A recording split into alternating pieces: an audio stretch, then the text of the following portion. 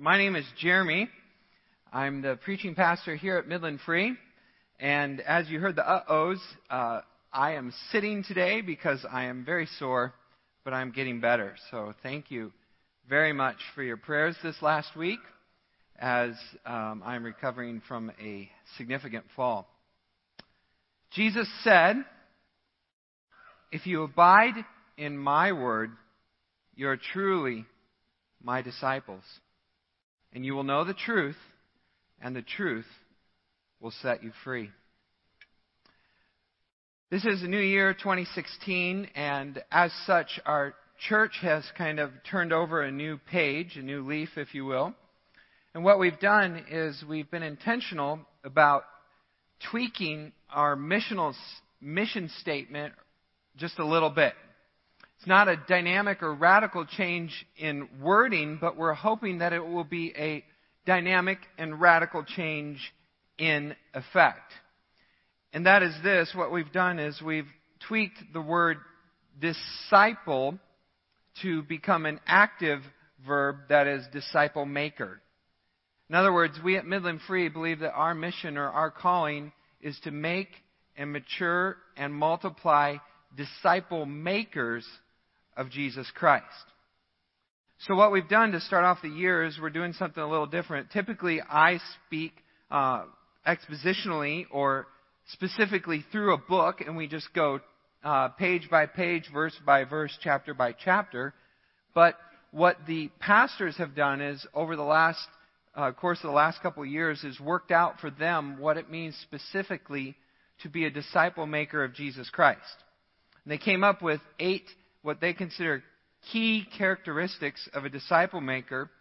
And so, kicking off this 2016 year, what we're doing is just taking a week to look at each one of those characteristics and say, what would that look like for us as a church? So we began with Pastor David's sermon on explaining the change, multiplying disciple makers.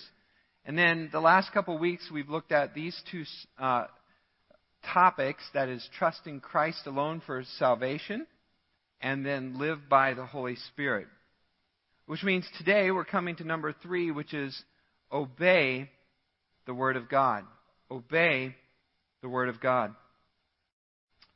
For this topic, our definition is this. This is what it means. It means living out biblical truths received through study and prayer and shepherding others to do the same. Now, as we begin this topic, I'd like to, if it's all right with you, just share a little bit from my heart, from my own personal passion and upbringing and calling, or whatever you want to call it, the way God has designed and directed me to be. And that is this, starting in a sense with some of our weaker moments. As a pastor, behind the scenes, the sort of backstage look at our lives, if you will, is that sometimes in our weaker moments, it's very easy for us to question our calling. We will see images of what is considered to be a successful pastor, typically accompanied by book deals, growing congregations, and large internet audiences. And we can begin to question our calling and say, "Oh, Lord God, what am I doing wrong? That is not me. Perhaps I am a failure. Perhaps I misread your call on my life." We can go through those darker moments, and we can see other occupations that look interesting, ones that are exciting or perhaps lucrative or whatever. And we begin to spiral and wonder, God, is this really what you want me to do? It's at those times that this verse, Jeremiah chapter 20, verse 9, becomes particularly poignant to me. And it says this: Jeremiah is talking in one of his darker moments, and he says, "If I say, I will not make mention of him or speak any more in his name, there is in my heart, as it were, a burning fire shut up in my bones, and I am weary with holding it in, and I cannot." My passion, my heart, is to communicate the Word of God. And as one called to this occupation, it's kind of hard to explain to you what that means if you've never had a similar experience before. In a sense, what I would say is this, is that the text is somewhat magical. It's difficult to explain, but it's powerful. It's not just ink on a paper or words on a page, but it is something that is actually alive. It is living, it is breathing, it is moving, it changes things, and it changes me. It brings me back from the brink of despair. It gives me hope, it gives me encouragement, it gives me meaning, and it helps me to feel better. It is unlike any other book. And so consequently, I have made it my life work, my chief desire, my main aim, to as much as possible be in it, let it change me, and then communicate or share that experience with you. And so today, as we begin this section, Obey the Word of God, I hope to give you a glimpse or a hint or a taste of an experience of what that is like. As we read this definition earlier, to live out biblical truths received through study and prayer, I'm going to assume a couple things, and that is this, is in some sense, now this may or may not be true, but this is the way we'll proceed today, is that you are already doing some of these things. I'm going to assume, for the sake of argument, that you are in your Bible, that you are reading your Bible, and that you are studying your Bible. Now, according to statistics, that's probably a bad assumption to make.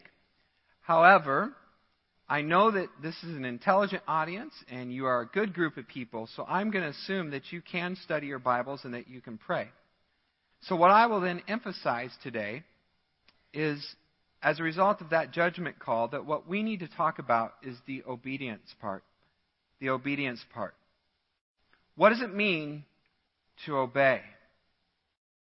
Now, when I ask that question, it's kind of fun to see what sort of responses come forward. And no doubt I tested that in my ad hoc survey this week on Facebook. And I asked the question, I said, when you hear the word obey, what comes to mind?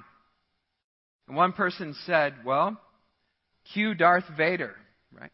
Bring back the guy that was here last week. When we think of obedience, we think of the evil, dark Lord who forces and imposes his will upon everyone else, making us mere minions, subject to his slavery and forced to endure the drudgery under compulsion with no compassion. That's what it means to obey. Others said, says who? Why? And the question then really becomes, when the word obey comes up, is do you think of obedience as something you do out of compulsion, or instead is it a blessing? And what I hope to communicate today is that in fact it is the latter and not the former, that obedience is indeed the path to blessing. James chapter 1 verse 25 says this, it says, a doer who acts, he will be blessed in his doing. A doer who acts will be blessed in his doing.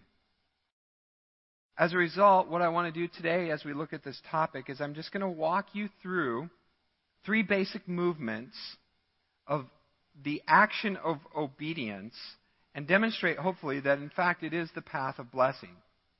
What is obedience? Well, let's begin with what is a blessing. What is a blessing? We perhaps use that term frequently, and we think of warm fuzzies or stickers on our homework assignments or smiley faces or whatever. But I want to ask in a very real way, what is a blessing? And then, once we've discovered that, I want to walk us down. How do I get on that path? How do I get on the road? What are the first steps to me being blessed through obedience? And then finally, give me one practical example. What is a real life thing I can actually do in order to be blessed? So then, let's begin with number 1. What is a blessing?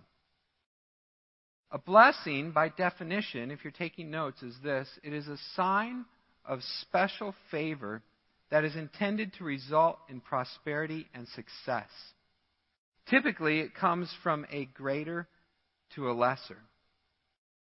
Now, as I look at this biblically, what that means is this, I want to take us back to the very beginning when we first see original blessings. Of course, Adam and Eve were blessed to be in the garden, but the first person outside of that, under the fall, who was called and blessed by God, is a fellow by the name of Abram. This is how it happened in Genesis chapter 12. It says, "Now the Lord said to Abram, 'Go from your country and your kindred and your father's house to the land that I will show you.'" He just says, "Go." He approaches him one day out of the blue and says, "Get up and go." And then this is what God promises to Abram. He says, "I will make of you a great nation, and I will bless you and make your name great, so that you will be a blessing. And then I will bless those who bless you, and him who dishonors you I will curse. And in you all the families of the earth shall be blessed." So Abram went as the Lord had told him. Now, there are a few things that are particularly interesting about this blessing, and one of which I find is this, is as the Lord calls Abraham, he gives him no details whatsoever. He just says, "Get up and go." Now, if you happen to be a type A personality like me, and you like a plan, and you like a direction, and you like an intentional course, this is going to be a difficult call. There's no cost mentioned, there's no time frame, there's no specifics, there's no details, there's nothing. It's just get up and go. The Lord comes out of the blue one day to Abram and says, "Get up, go." And if Abram's anything like me, he's asking the questions, well, where am I going? How do I get there? What do I take? Who's coming along with me on this journey? How long will I be gone? What will it look like when I arrive? All of these questions are left up in the air and hanging, and God just says, "Go." And that's what it's like for us sometimes. When God comes to us, and He's particularly speaking to us, and He begins to act and work in our life, sometimes there are details that He intentionally leaves out. Why? Because He wants us to be scared or afraid? No, because He wants us to trust Him. And this is how we begin to demonstrate our faith in God's call or work in our life, is when we begin to see the big picture and not worry so much about the details. Now, of course, that doesn't mean you throw, caution to the wind and you forget planning and all of that. You still do everything you can, but at some point you say, "Lord, I don't exactly know how this is going to work out, but I am trusting you for the outcome." And so by faith, you get up and you say, "Yes, okay, I will go. This is clearly the Lord's leading in the next step, the path in my life. Therefore, okay, God, here we go." So, God calls Abraham, and Abraham, by faith, gets up and goes. Now, a very similar incident occurs a little bit later in Abram's life when he has a son, and God asks him to sacrifice his only son. This sort of ups the ante. This goes beyond just, hey, leave your father's home and go someplace else. This is kill the most beloved thing in your entire life. And again, without any details or explanation whatsoever, Abram, by faith, demonstrates his obedience to God. This is why in the New Testament he is held up as such a tremendous example, because he totally trusts God in every way possible, both with his life and with the people who are under his care.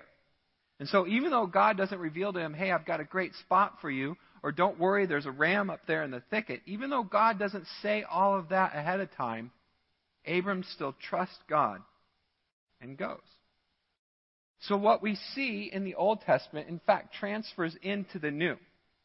Some people would say, hey, in the New Testament, it is by grace through faith you're saved, but in the Old Testament, it's through action. And that is, in fact, not true at all. Salvation occurs in the same way in both Testaments, by grace through faith. And then you demonstrate your faith by working it out. In the Old Testament, it's through the sacrificial Levitical system. And in the New Testament, it is through your action of carrying out the Great Commission and the great commandment. But in both places, the instrument at work that is saving you is the same thing. It is grace through faith. So in the Old Testament, Abram's deal is this. God says to him, Abraham, get up and go. Abraham, get up, kill your son. Abraham, do this, and I will bless you. And for Abraham, with the limited amount of revelation that he has at that time, what that blessing looks like is very physical and tangible. It is the material world here and now. Abram only has a limited amount of revelation, and so for him, what blessing is this. His farmland is going to be productive. His work is going to prosper. His enemies will be defeated. His family will grow and become large. He will enjoy good health and long life and die at a ripe old age. That is an Abrahamic blessing. That is the Old Covenant, the Old Testament, or the Old Agreement. Now, as you know, as you have probably experienced, being faithful to Christ doesn't guarantee all of those things.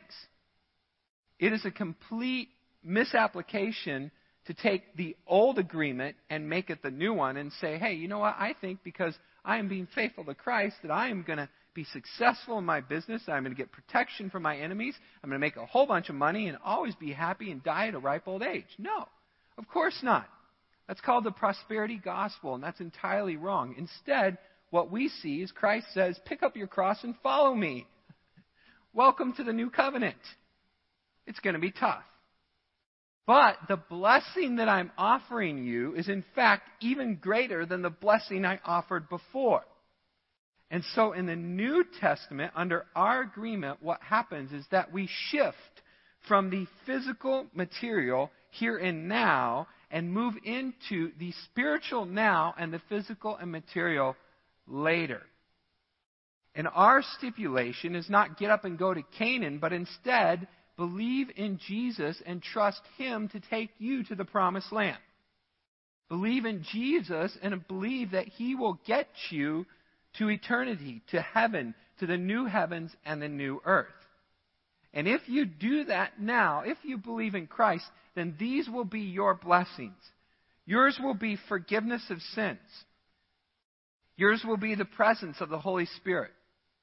Your blessing will be a brand new life which gives you the ability to live to God and not to sin. Yours will be comfort, peace, encouragement, strength, hope, and joy. Yours will be a promise that, although you suffer right now, you will, in fact, be rewarded later. To such an extent that anything you go through now won't even compare to what you get then. In other words, the potential potential gain so far outweigh the cost that this decision is almost a no-brainer. You've got to go for it.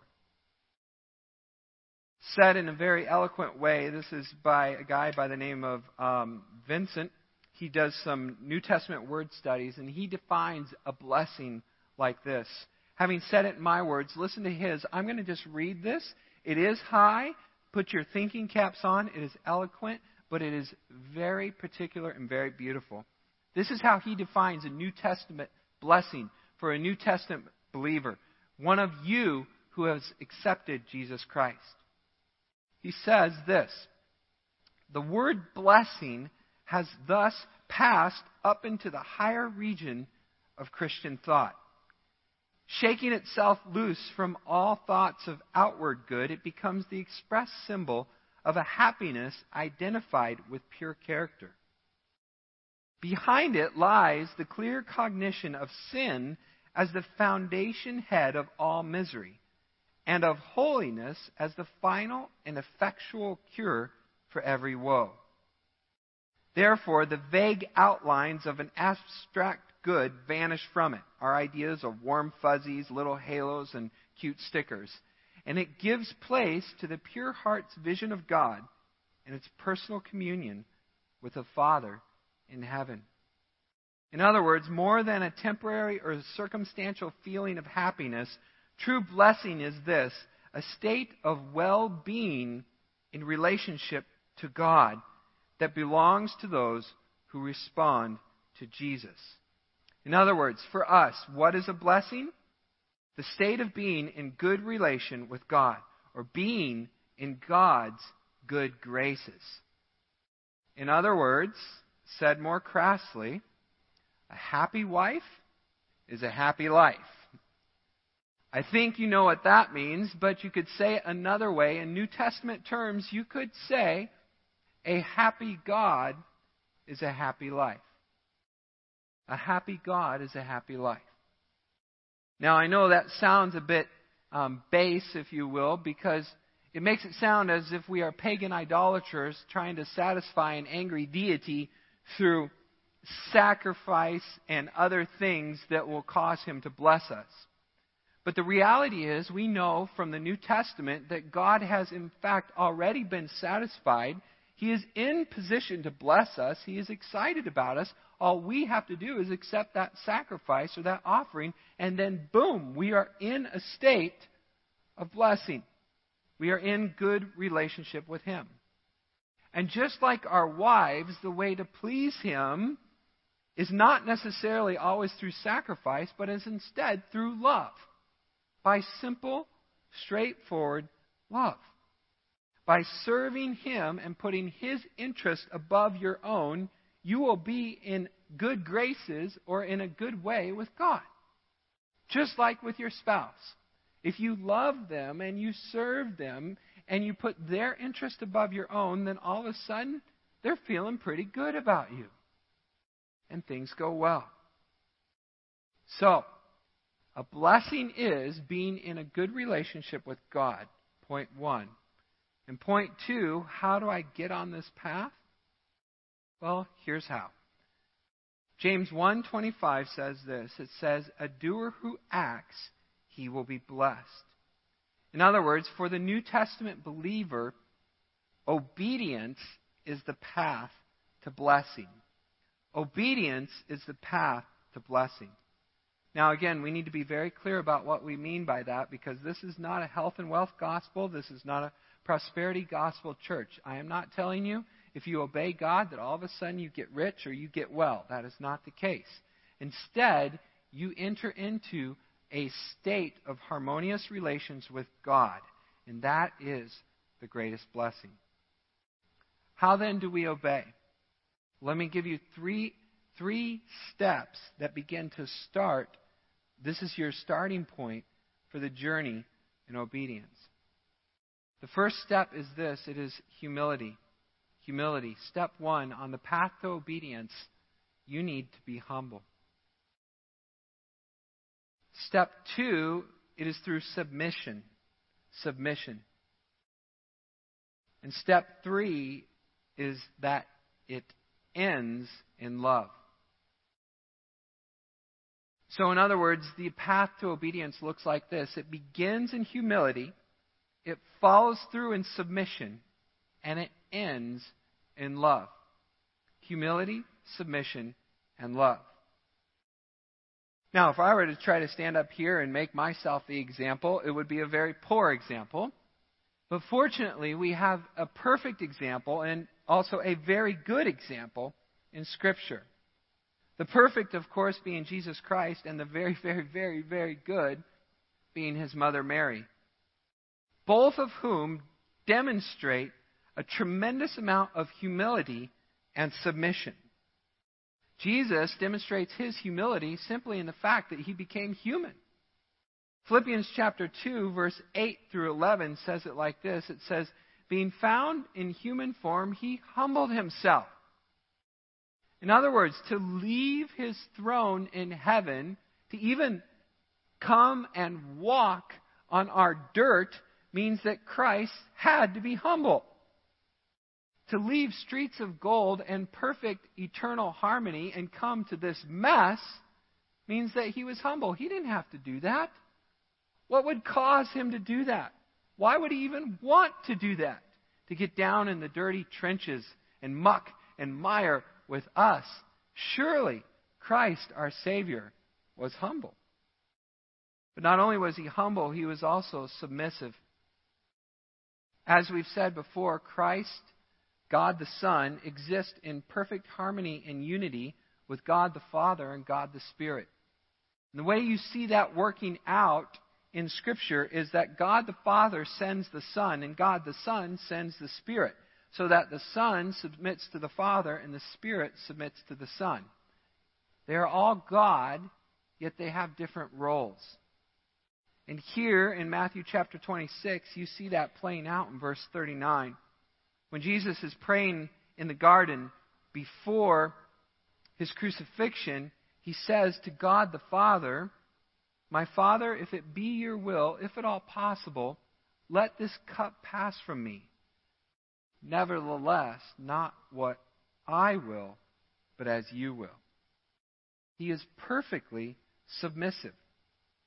Even though he is God the Son, even though he can command the wind and the waves and the rain and everything else, even though he can disappear in one place and show up in another, he chooses not to do that at this point, but stays in the exact point where he knows that he will be betrayed and enter into his suffering and crucifixion and humiliation.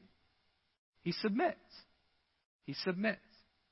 God the Son is humble and submissive.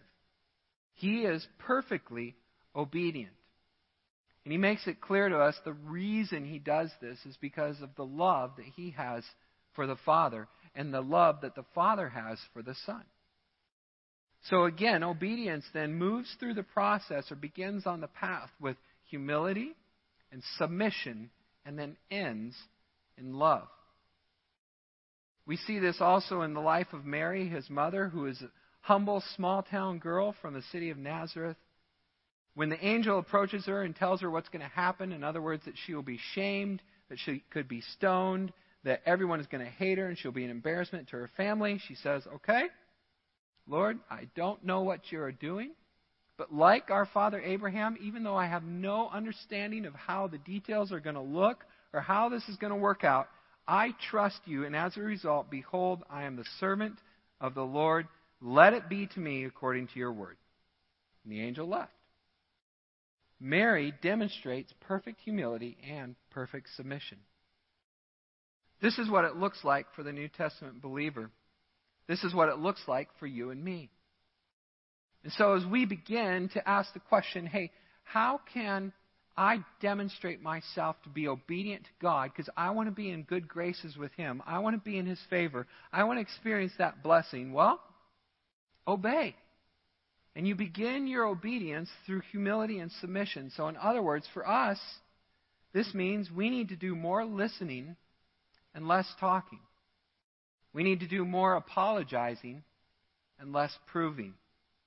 We need to do more encouraging than rebuking and coming alongside than tearing down. In other words, we need to love. 1 Corinthians chapter 13, verses 4 through 7 say this is what it looks like. This is real love. This is what it looks like in your life, the life of a New Testament believer. Love is patient and kind. Love does not envy or boast. It is not arrogant or rude. It does not insist on its own way. It is not irritable or resentful. It does not rejoice at the wrongdoing, but rejoices with the truth. Love bears all things, love believes all things, hopes all things, and endures all things. This is love. And this is the single most important command in all of Scripture. Not what I say, but in fact what Jesus said. In Matthew chapter 22, Jesus was being questioned by the Pharisees, the religious rulers of the day. They were trying to trick him and trip him up. And they asked him this question as to put him in a lose-lose sort of no-win situation. And they say, okay, we have all these commands, we have all these traditions. See if you can tell us which one is most important. And Jesus responds to them and says, okay, here it is. Are you ready? Listen up. You shall love the Lord your God with all your heart, with all your soul, and with all your mind. This is the first and greatest commandment. And the second is like unto it. You shall love your neighbor as yourself. Being a New Testament Christian is really pretty simple.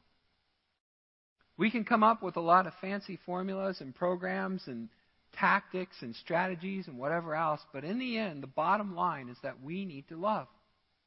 We need to love. And that's hard, but that's real. When other people see that you love them, it really doesn't matter in that sense what you do or how you do it. They will understand that the bottom line intent of your heart is to help them, that you love them. And you may trip and stumble and bumble and fall once in a while, but oh well, because they know you love them. This is the true path to blessing. It begins with humility, it follows in submission, and it ends in love. Let me give you then one practical example of how you can love someone today. How can you love someone today? This is James chapter 1, verses 19 and following. This is a very, very practical day-to-day example of how we can actually love. James says this. He says, "Know this, my beloved brothers. Let every person be quick to hear, slow to speak, and slow to anger. For the anger of man does not produce the righteousness of God." Now, of course, this is using the male pronoun in this passage. And I'm not entirely sure if that's intentional or not. I know as men, it's easy for us to struggle with anger. Our passions run high, and we are red-blooded males who get frustrated and upset. That is real. But all of us can apply the same process here to help us love one another. And that is this, is quick, slow, slow. Quick, slow, slow. James is telling us to be quick to hear, slow to speak, and slow to anger. Regardless of what your buttons are, the process is the same. We need to listen to people. And here then is the application. Look, if you want to show somebody that you love them, one of the best things you can do to that person is actually listen to them. If you say to them, "How is your day?" you should mean it and be willing to stop and sit and listen.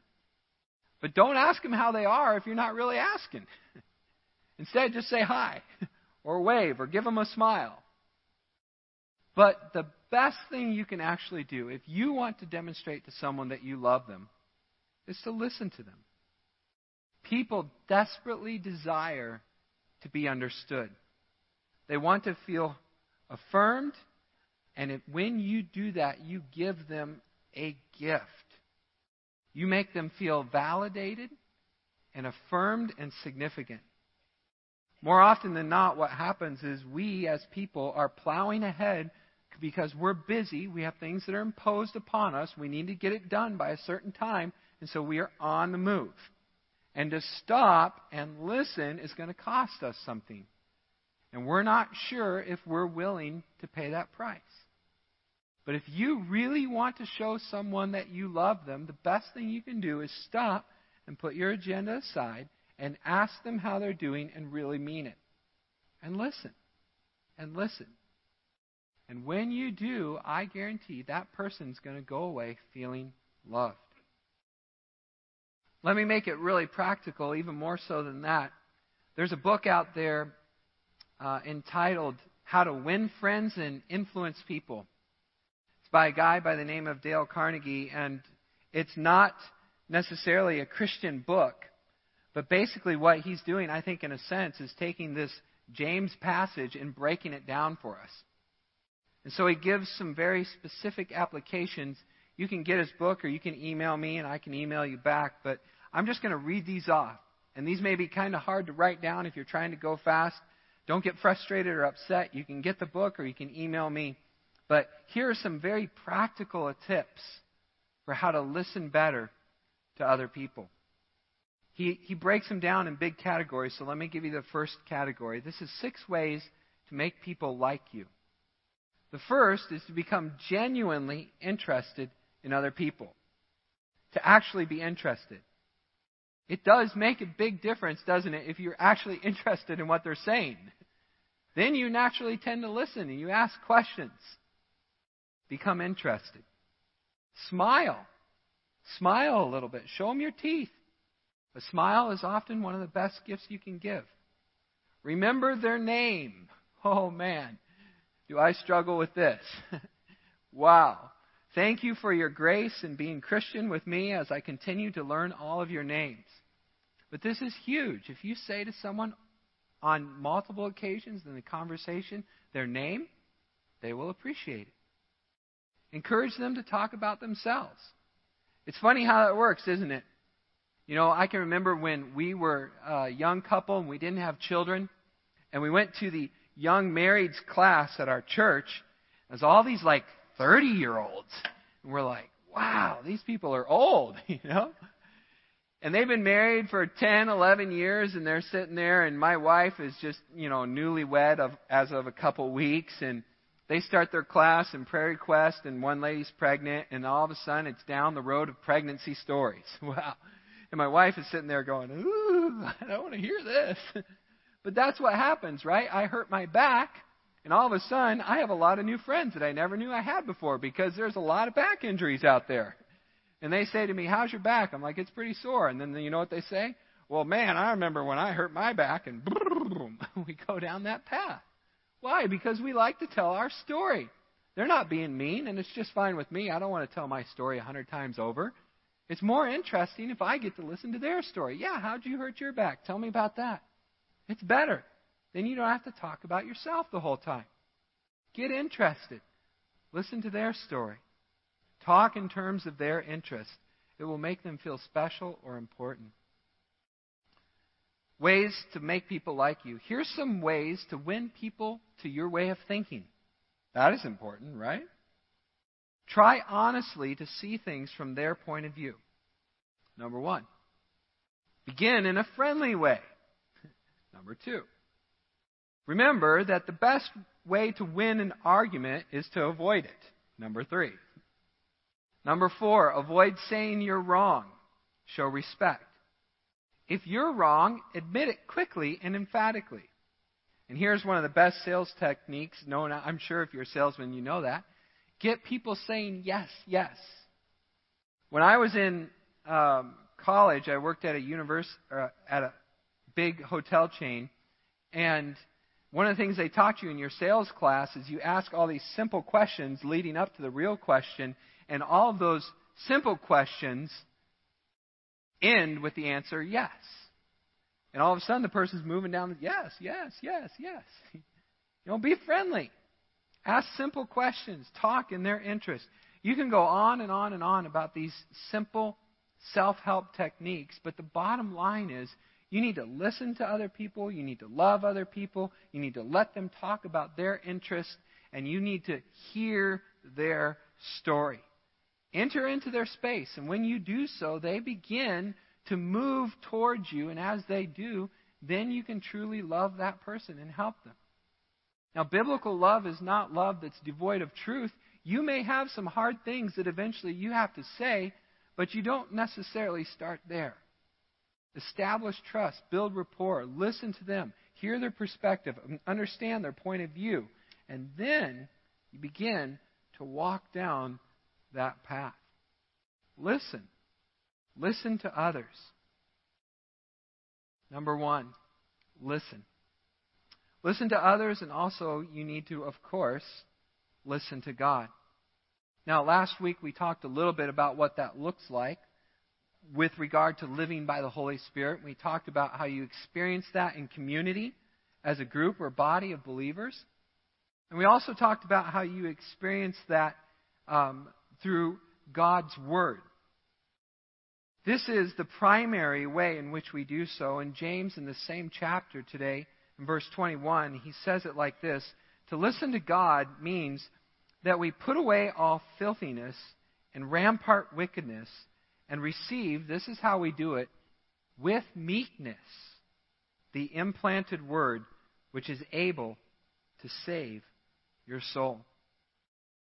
Now that with meekness, that's the catch, right? That's the hard part. Especially when you're wrong, and even more so when you're partly wrong. You know, I think it's one thing to be able to hear a rebuke when you're totally wrong and you're just like, yeah, I flubbed that one. No argument. I mean, that was just wrong.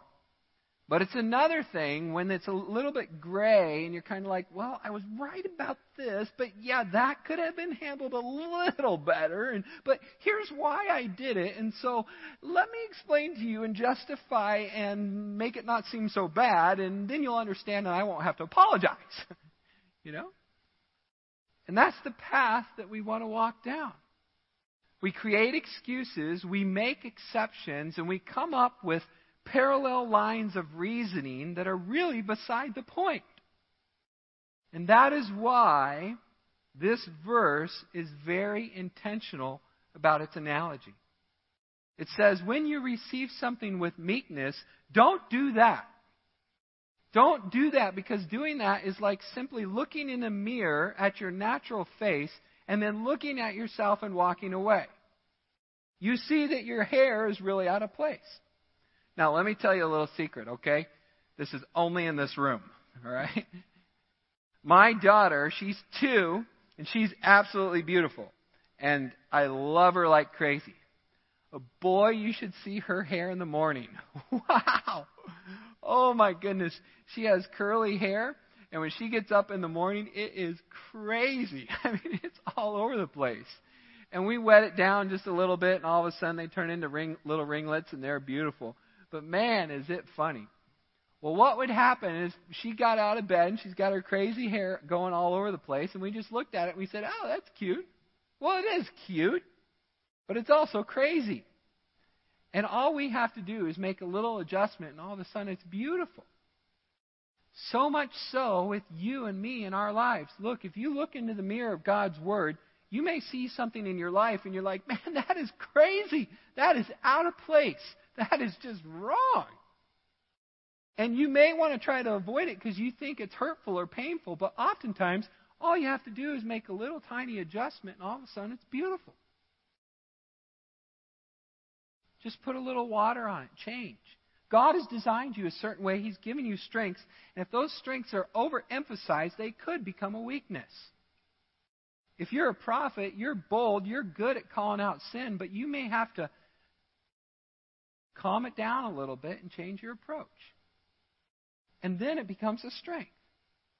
Or if your gift is compassion and it's really hard for you to speak up, then in fact you may have to amp it up a little. And when you do speak up, people will hear you better than they can hear others because they know you're compassionate.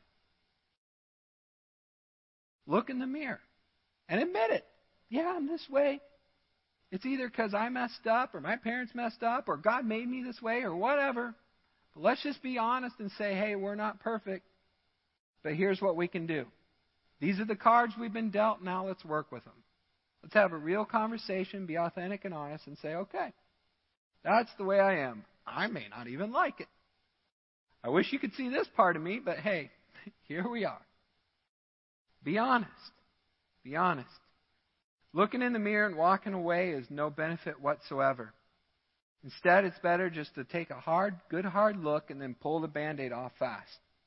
Just get it over with. Rip it off, tear it out, and be done with it.